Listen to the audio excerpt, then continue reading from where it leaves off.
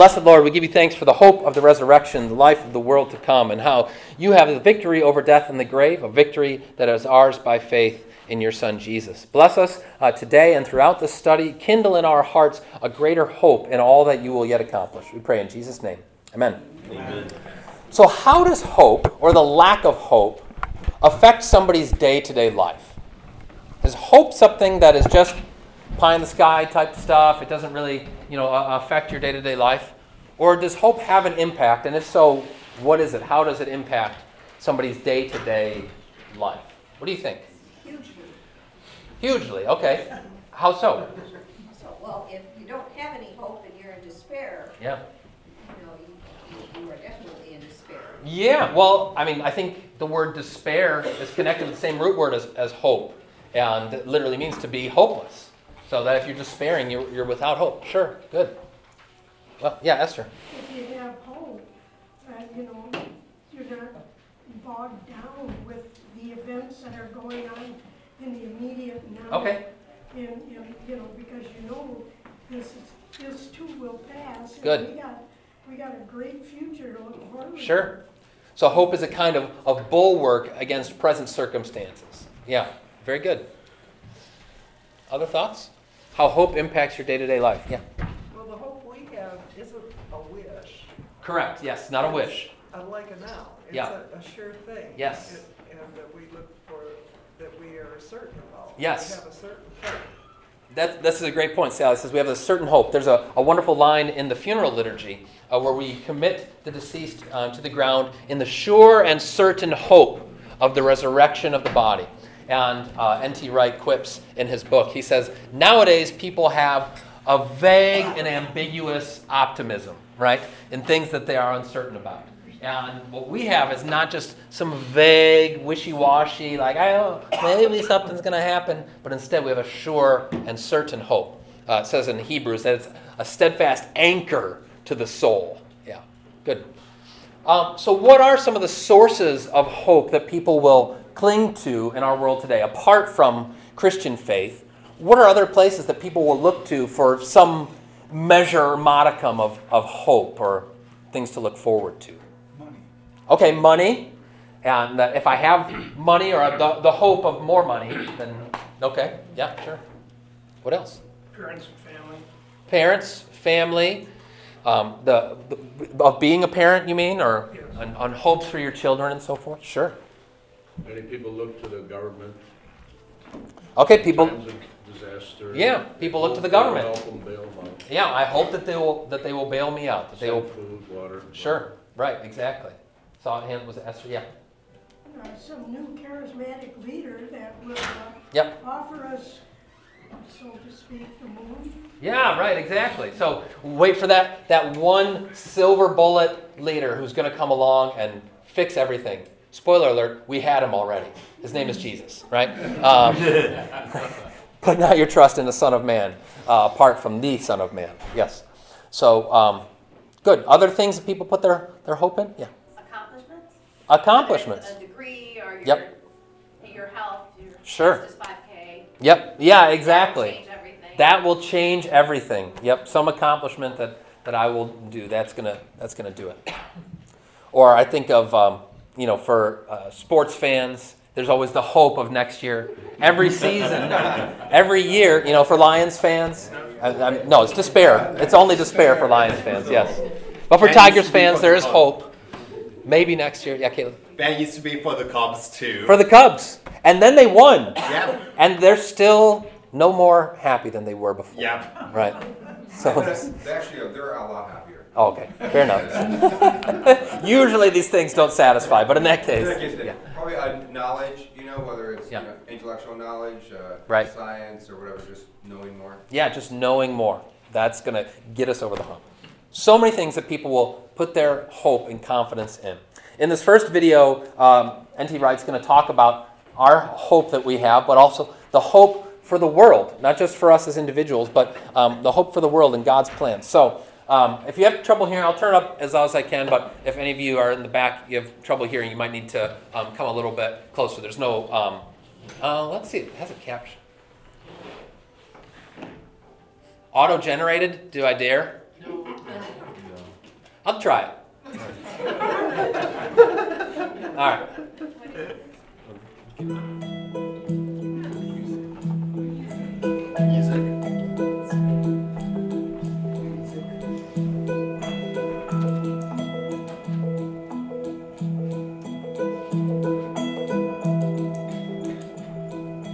Here at Auckland Castle, the Bishops of Durham have had their principal residence for nearly 900 years. It's a remarkable place and full of history and culture and memories. A lot of these buildings are themselves signs of faith and signs of hope. They've been through some rough times, and often bishops have had to rebuild bits, and this great chapel here is one of those. And when the bishops have lived here, they have used this place as a place of hope for the whole community. Many bishops of Durham have had to live that message right here in the middle of what has often been a very difficult part of the country. I think back to some of my predecessors, famously a man called Bishop Westcott about 110 years ago, who called together the miners' leaders and the miners themselves when there was a terrible strike and people were starving in the streets. And he worked with them and he prayed with them and he negotiated with them, and eventually he persuaded the owners of the mines to come down to the level that the miners knew that they could live with. And he was a great hero here because he was a man of hope. And even though that was 110 years ago, there's still a lot of need for hope in this area.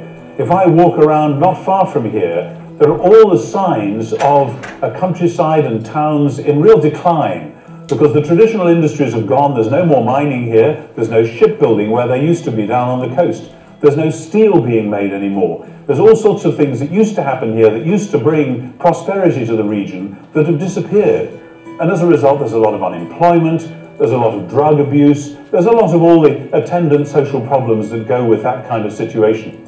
And in the middle of all of that, the church has, of course, always had the calling to live and speak the message not only of faith and of love, of course, but also of hope. But when Christians talk about hope, there's a lot of confusion. If you ask an average Christian, what is the Christian hope? They'll probably say, oh, it's about going to heaven. Or maybe they'll say it's to do with resurrection. And then they'll scratch their heads and say, wait a minute, what exactly is resurrection? And where exactly is heaven? What are we talking about? Can we actually believe that stuff? And even if we do say we believe in heaven or resurrection, what on earth, and I mean on earth, has that got to do with real hope in God's real world now? So in the 6 sessions that we're going to have together, I'm going to be looking at these big ideas, heaven and resurrection, and particularly the mission of the church to bring hope to real people in the real present. We're going to be studying these themes together with the Bible open in front of us and with all sorts of possibilities, because we need hope here. Most people around the world now know that they need hope, and it's time to be surprised by it once again. There's an outline to the video on your handout too, so just if you want to take notes along the way, there's kind of just a little bit of an outline on it.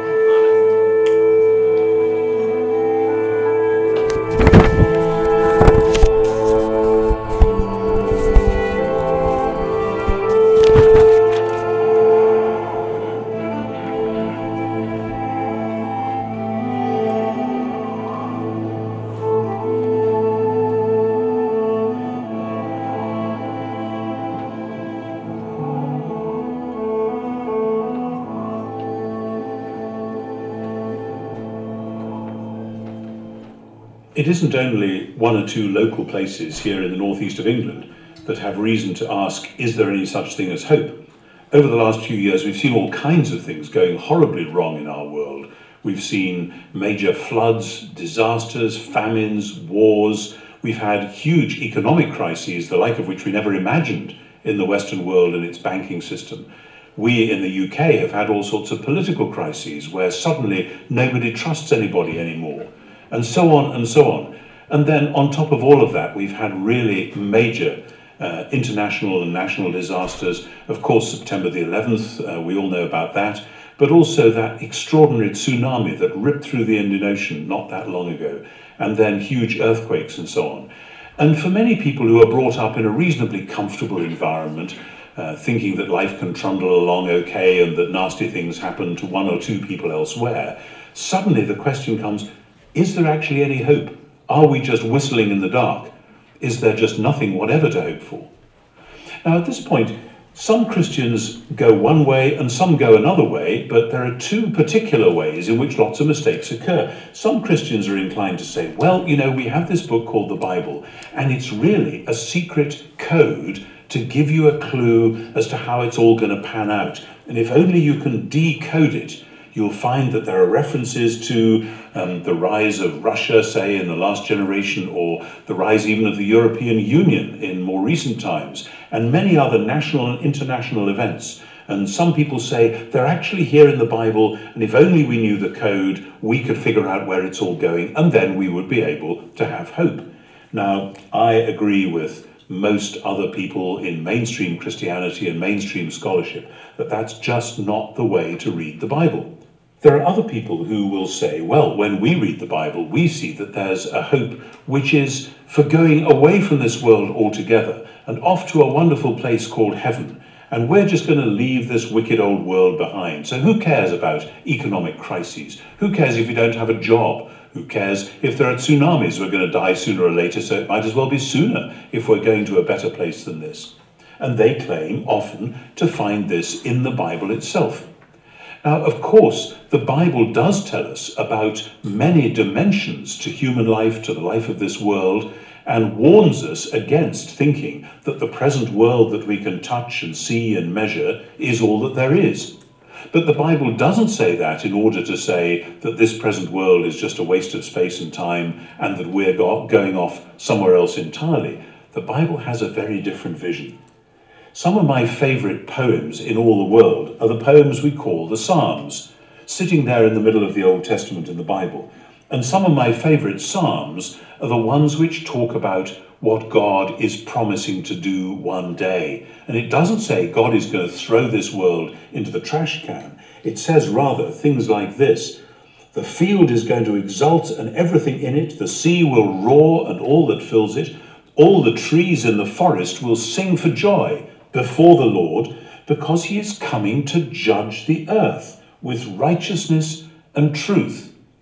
Now, again, some people go wrong when they hear that word judge, and they think that that means God is going to get really angry with the world and is going to burn it up and fry it or throw it away.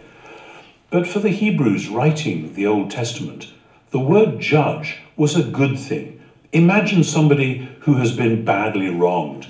Classically in the Bible, we read stories about elderly people and widows who have had all their rights taken away from them, who've been bullied and oppressed and robbed, and they go to court and they say, I need justice. I need somebody to vindicate me. And eventually, if the judge is doing his job, the judge will say, I find in favour of this woman, her rights are upheld, she has her property restored to her. Now that lady's going to go out of court and celebrate and have a party, because judgment has been done according to truth and righteousness. And that's what it's going to be like for the whole world. And the great story of the Bible from beginning to end is the story of God making a wonderful world, a world which then somehow, it's hard to tell how, really does go badly wrong, but of God's promise to sort it all out one day. And you can take a line straight across from Psalms like that, through passages like the book of Isaiah, which is full of great statements about God's purposes for the whole creation, for the wolf to lie down with the lamb, for the whole creation to be put back straight again, for things like the thorns and thistles in the garden to be replaced with lovely flowering shrubs. And then you can go across from those Old Testament passages to the very end of the New Testament, where the last scene in the New Testament, in the book of Revelation, is not about people leaving earth and going upstairs to a place called heaven, but rather about the heavenly city coming down to be here on earth, so that heaven and earth are joined together. That is the great hope which is put before us right through the whole Bible. And actually, it's something which is there, if only we knew how to read them, in the Gospels themselves, in Matthew, Mark, and Luke, and John. Because Jesus, when he's teaching in Matthew, Mark, Luke, and John, is not teaching us how to leave this world and go somewhere else. He taught us to pray, after all, thy kingdom come on earth as in heaven. And he went about doing it. One of the things that's most fascinating to me in the Gospels is that Jesus isn't just a teacher teaching people great truths, though he did that as well. He went around doing stuff, and when people said, why are you doing this? Why are you having a party with all these down and out, no good people? Why are you going around healing people at the wrong time of the week? Why are you going around doing crazy things like walking on water or feeding people apparently with next to nothing? Jesus talked about God's kingdom.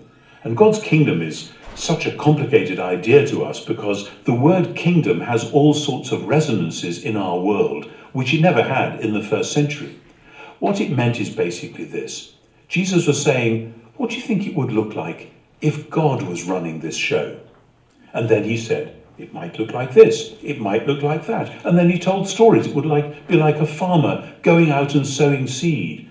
And it would grow up, and some of it would produce 30-fold and 60-fold and 100-fold, and you wouldn't really know why, even while others didn't seem to work at all. Or he said it's like a man who had 2 sons, and one of them went away and got in disgrace, and then when he came crawling back, the father ran down the road to meet him. That's what God's kingdom is like.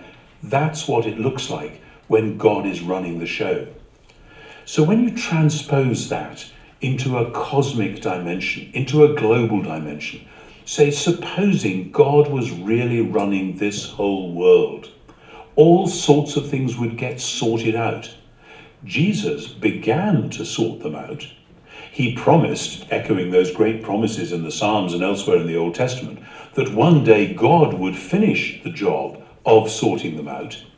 And in between, he told us to live as people of hope, people who have that hope ourselves set before us, but people who then live by that hope and make that hope happen in the world. Now, in a sense, that's what we're going to be talking about throughout these sessions. But let me just develop it a little bit more as we draw this one to a close. We live in a very confusing world, and when we read the New Testament, we should take comfort from it because it was pretty confusing for them as well. When they went out in the book of Acts, they found all kinds of things waiting for them, which they didn't expect. People didn't say, oh, wonderful, yes, kingdom of God, let's have some of that, please. The powers of the world, both the Jewish leaders and the pagan leaders, were really shocked because if God was becoming king in a new way like this, it meant that their way of running the world was actually being called to account. And so the early Christians found very soon that they had to make choices. Do we have to obey God, or do we have to obey the human authorities?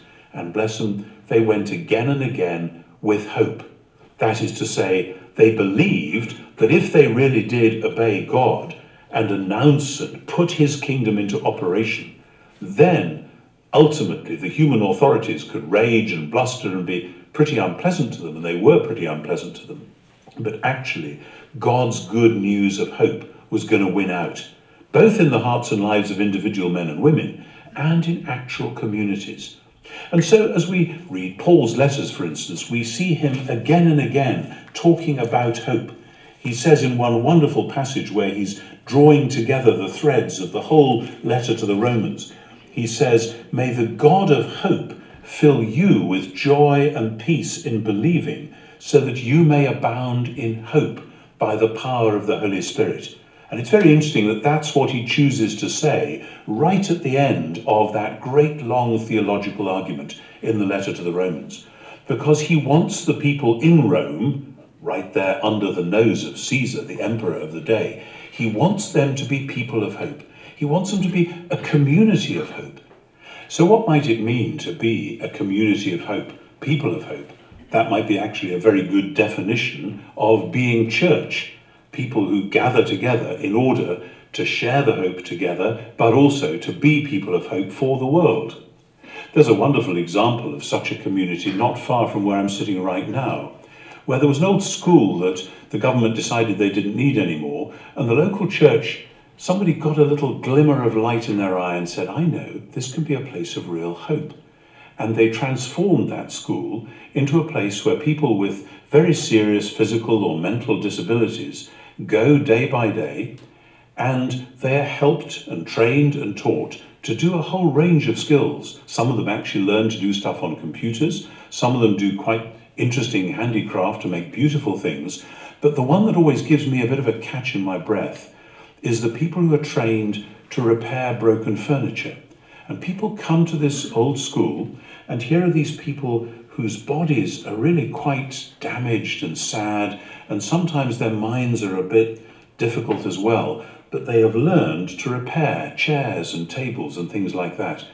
And to go to that place and see these folk from the church helping these people who would otherwise be sitting in some nursing home somewhere just watching television all day with nothing really to get them going, watching them repair furniture and send it out as good as new, that to me is a real parable of hope. It's saying these people matter. God loves them, we love them, and they too can do things despite their own condition, which are in themselves signs that things can be better, things can be made to work, things can be put right. That's what it's really like when God is in charge, when God's running the world. Despite the brokenness, despite the awfulness and the horror, there are things which can be done which really will make things better, which really will make things right. And that is the source and the secret of hope.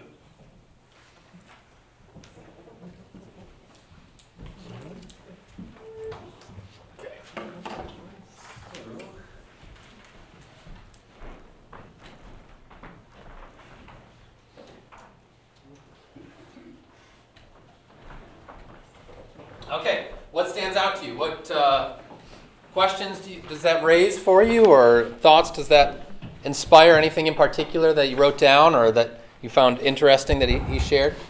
Go ahead, Marion. I know my very first thing is that everyone is worthwhile, and we need to help them to see that. Yeah, everyone is worthwhile. And I like how you put that. Sometimes we need to help them to see that. Right. Because people can think, I don't have worth or value. And yeah, good. Thank you. Other things you took away from that video, or questions that it raised, or even pushback that you might have? Yeah, Esther. Well, if God was in charge, he'd put everything right. Yes. And yet, now, even as Christians, there are things we can put right, and that's when the kingdom is advanced. Yeah. How did you like his definition of the kingdom? I mean, it's a very almost folksy way of putting it. Although I could listen to these British people read the phone book if that's what. This is what God's kingdom is like when what He wants to happen happens. Yeah. Sure. Then after that he goes into the parable of the sower, which is one of the most confusing parables, because in our terms, making the world right, I mean that everyone would do what we think God wants them to do. Sure. Of course, the seed does not grow up everywhere. Yeah, that's right. And it's unintelligible as to why it does and why it doesn't. Right. Which is not a more clear and understandable world. Right? So if God's kingdom is not necessarily what we might think God's kingdom is. Yes, that's the important point. God's kingdom doesn't necessarily look like what we think. I mean, how many of Jesus' parables are precisely this? Again and again and again. Like, Jesus' parables are not just, Ben Franklin wisdom, right? A kind of just everyman, like, oh yeah, that's good, we can all recognize it. But the parables and of the kingdom in particular are turning the world upside down. This is not how you would expect. Kind of to the point of the sermon today, Jesus says, well, the kingdom of God is like the mustard seed, which is the smallest of all the seeds. That's what the kingdom is like. So he's constantly reframing and transforming our understanding of what it would look like where God's in charge. Other questions? Okay, go ahead. I always said that the people who heard this the first time, they didn't understand it either. Yeah. And so if it takes us a while, that's okay. Yes, exactly. Yeah, we're in good company, right? Yeah, I love those passages in the Gospels where the disciples are just like, what? Still not getting it? Still not getting it? Yeah. Jesus, beware the yeast of the Pharisees. And they're like, I forgot to bring the bread. And he's like, I'm not talking about bread, you guys. Oh, right, of course. So, good. Well, I think he's a talented teacher, and he's bringing before us this notion today of hope and how pivotal hope is. And so I wanted to further our thoughts and reflections by kind of fleshing this out a little bit more. Over the course of the study, we'll get into more of the content of the hope. We'll just touch on that a little bit today. But just the posture of hope itself. And first of all, number one on your handout under discussion there, we ought always be prepared to give a reason for the hope that is in us, right? Let's take a look at that passage, though, because Peter has yet more to say on that score. This is 1 Peter chapter 3.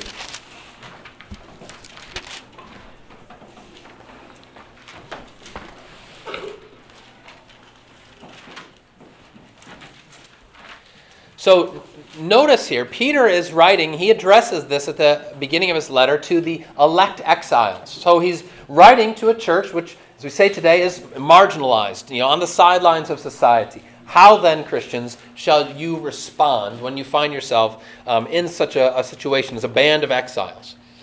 He says, I'll start with verse 13 of 1 Peter 3. Who is there to harm you if you're zealous for what is good? But even if you should suffer for righteousness' sake, you will be blessed. Have no fear of them, nor be troubled. But in your hearts honor Christ the Lord as holy, always being prepared to make a defense to anyone who asks you for a reason for the hope that is in you. Yet do it with gentleness and respect, having a good conscience, so that, get this, when you are slandered, those who revile your good behavior in Christ may be put to shame. Peter has said a mouthful just in this verse. First of all, start with this. He says, be prepared to make a defense for anyone who asks you a reason for the hope that is in you. What's the assumption there? People are going to ask you, right? They're going to ask you, well, what is the source of your hope? Okay? In which case, how do we respond? Well, first of all, we'll talk about the content of how you might respond, but he says you respond with gentleness and respect.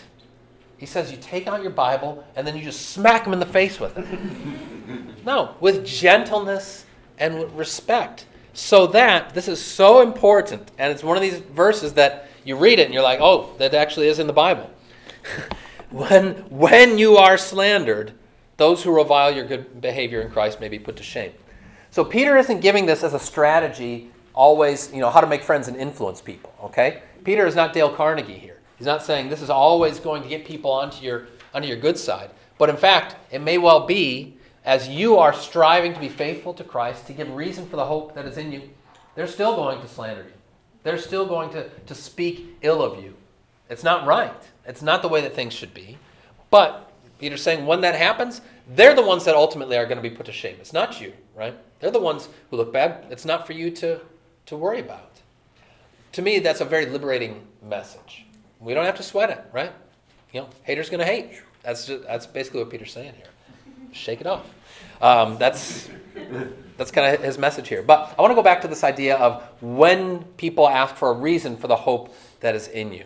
How do you respond? Somebody asks you, how are you hopeful in the midst of difficult times? What's a simple way to respond, either that you have or that you could? What do you think?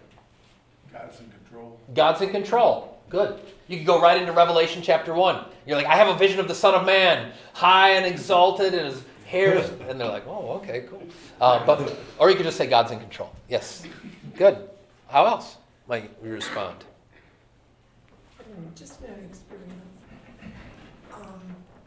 When my husband passed away, Yeah. I had people come and say, why would God do this? And what I said back was, it's because of the sin in the world. If there wasn't sin, this wouldn't have happened. Right. We'd all be living forever. Sure, right. And I don't, you just kind of tell them that Yeah. hope is in God.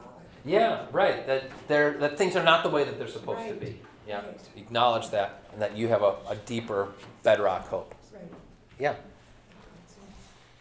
Yeah. You kind of have to find out where they are. Sure. Some people, I don't believe in God at all. Yeah. How do you know there's a God? Right. And some people, maybe they learned about the Bible in Sunday school or something, so Right. you kind of have to find out where they are. Find out where they are. Yeah, that's right. Build on that. Build on that. That's good.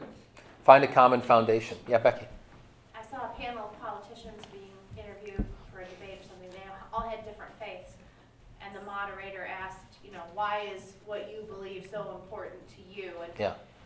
and the man who claimed Christianity just said, because he changed me. Yeah. I once was blind, but now I see. That was it. And I Yeah. thought, Bill, I guess that is it in a nutshell, Right. in a way, isn't it? And maybe an inquiring mind in the audience would follow up with that. Sure. How? Yeah. And I think that's an important point, too, that especially in the context of conversations you might have, and in particular, if you don't have a lot of time, you don't feel like you've got to say everything, right? Like when it's in the context of relationships, like maybe I'm just going to put something out there, that a teaser that if you want to follow up, and as the Spirit is working on you, you will, but not to feel like you need to, as our friend Greg Finke says, bust out the Bible fire hose, Whoa! You don't want to get an altar call. Yeah, you're not going to. Yeah, Patty. It's very simple thought, but Yeah. we live on a lake and we see a sunset every night. I cannot tell you the different Yeah. sunsets that we see Uh-huh. that are just absolutely incredible. Yeah. And we just look and say, look at what God has done today. But I'm saying to someone else, I believe in a creative. Sure, right. Look to the west. See the beauty of the sunset. And then you do one of these. You're like, and every morning I look to the east and boom, the sun has risen. Mic drop, you just walk out. He's risen indeed. You're like, that's So it's a creative world. exactly, yeah. You can the beauty of the world. So one thing that I learned, this is not a seminary thing. This was, I think I learned it in Bible study or confirmation class that I've always found helpful, and you touched on it when you're just talking with somebody about reasons for God. Just a real simple kind of nutshell sort of thing you can do. This is not going to get you necessarily right to the gospel, but just in talking about God in general. 3 C's, okay? So the first one is creation, what Patty was saying. We see God's glory in creation. And Romans 1 talks about this. You can see from his power from what has been made that there must be a creator that has made it all. Secondly, you have the conscience. This is Romans chapter 2. So the conscience, that everybody has this innate sense of right and wrong that's telling them when things that they ought to do and things that they shouldn't do. And when they go astray from that, something within their heart or mind is saying, this isn't the way you want to go. And part of the way that we can demonstrate that is for folks who don't have that conscience, we have names for them. They're called sociopaths, right? So everybody has that sense of right and wrong. It's not perfect, right? It's fuzzy. It's like a Van Gogh painting. It's more impressionistic, but it's there. Which points to, again, it's not going to get you all the way to the gospel, but that points to a larger source of right and wrong. Who's providing that? So creation, conscience, and then the third one is cravings, okay? C.S. Lewis really hits on this in his essay, The Weight of Glory. He says, just because I'm hungry doesn't mean that I'm going to find bread. But the fact that I'm hungry tells me that I'm the kind of creature that was made to be filled with food, that's going to satisfy me.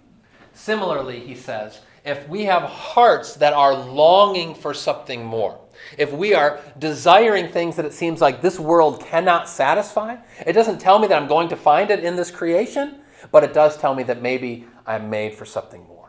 See, so a good text to go along with that is Ecclesiastes 3, where it says that God has set eternity in the heart of man. He's placed that within the heart of every human being, that longing for things to be made right, for things to be made whole. So that's just a simple nutshell way to think about how we see God present, even if you're not ready yet to go to the Scripture whole hog. All right. So this is the reason for the hope that is in us, and as throughout this study, we'll be filling that out more and more, that reason for the hope and what that hope looks like. Secondly, I want to say that hopelessness is born of helplessness. Hopelessness is born of helplessness. When people feel as though there is no help, that they are just stuck and nothing and no one is going to come to rescue them, then hopelessness inevitably ensues. Think what kind of events cause people to feel this way? I mean, you could point to any number of things just in current events over the last few years where people have felt hopeless because they feel helpless. It's outside of their control, and it seems like it's outside of anybody's control. Ephesians 2 says that those who are without God are without hope in the world. And so we recognize that God is our help and our deliverer, and because of that, we're able to have hope in the midst of seemingly hopeless and helpless circumstances. I think this goes to Sally's point. If knowing where somebody's at in terms of having these conversations, if someone has been experiencing a sense of helplessness, whether it be because of personal health issues or the health issues of somebody else that they love and care for, or maybe it's because of employment and career-related sorts of things. Maybe it's just larger cultural trends, whatever it might be. When someone's feeling helpless, they often will feel hopeless. And it's a natural opportunity in place for us to be able to bring the balm of Gilead, it says in Jeremiah, that hope that we have of the gospel. I'm going to skip numbers 3 and 4 because we're going to come back to these, but just for those of you who need to fill in blanks or else you're not going to be able to sleep tonight. Number 3, God's intent is for the renewal, not the replacement of the world. Dr. Wright touched on that in this lesson. We'll talk a lot more about that in subsequent ones. Then number 4, our prayer is for God's kingdom to invade enemy-occupied territory. This is a tougher one to swallow because we don't like to think about Satan having much power. But Jesus himself speaks of Satan as the prince of this world. Paul calls him the prince of the power of the air. Jesus says, now is the ruler of this world cast out. So he has the victory, and it's not as though Jesus and Satan are on equal footing by any means. But in this present fallen world of sin, Satan still is able to throw his weight around a fair bit. It's as though we are in enemy-occupied territory. This, again, is a chapter from C.S. Lewis in Mere Christianity. But what the gospel is now is Jesus dive-bombing into that enemy-occupied territory and liberating the captives from the inside out. You see, it's a powerful statement of the gospel. Then fifth and finally, really the theme of this video in today's lesson, the church is a people of hope. The church is a people of hope. And I meant to grab it, but in fact, the mission statement for our Michigan district of the LCMS is, this is the line. I don't remember it word for word. Fortunately, President Meyer's not here today. But it's something like a people of hope, or the people of hope, vigorously making known the good news of Jesus to the world, something like that. We're people of hope. That's our fundamental posture and outlook and attitude. You know, for the world to say, those Christians, they believe all kinds of goofy stuff. I'm not sure I can really go along with them, but I will say this, they are people of hope. I could take that. I could handle that. It seems like more often than not, though, oh, the church, what a downer, right? You know, we're trying to bring hope to the world, and Christians are the ones who keep saying, oh, there's no hope. That should not be the message, the attitude that we project instead. But rather, as we share God's heart for our neighbors and in our community, we are people of hope, exhibiting and exuding hope in our attitude, but also in our actions. The things that we're doing, saying, you know what? We have a hope for a kingdom that is yet to come, yes, but especially as Dr. Wright's going to show more and more through this study, it's a hope that impinges on this world as well, and on this life, the way that we live. Because we have hope, we're able to give ourselves away. Because we have hope, we're able to sacrifice for the sake of others. Because we have hope, we don't need to cling to our things, but instead are able to freely give to others. Because we have hope, we don't just look out for ourselves, but we look out for our neighbors as well, because we are a people of hope. That's the big message from today. And next week, we'll go further into the content of our Christian hope with the help of Bishop Wright. If you're able to pick up a copy of the book, you can read chapters 3 and 4 for next week, or if you happen to have a copy of it already, chapters 3 and 4. But I'll look forward to continuing the conversation with you then. Thanks for being here. God be with you.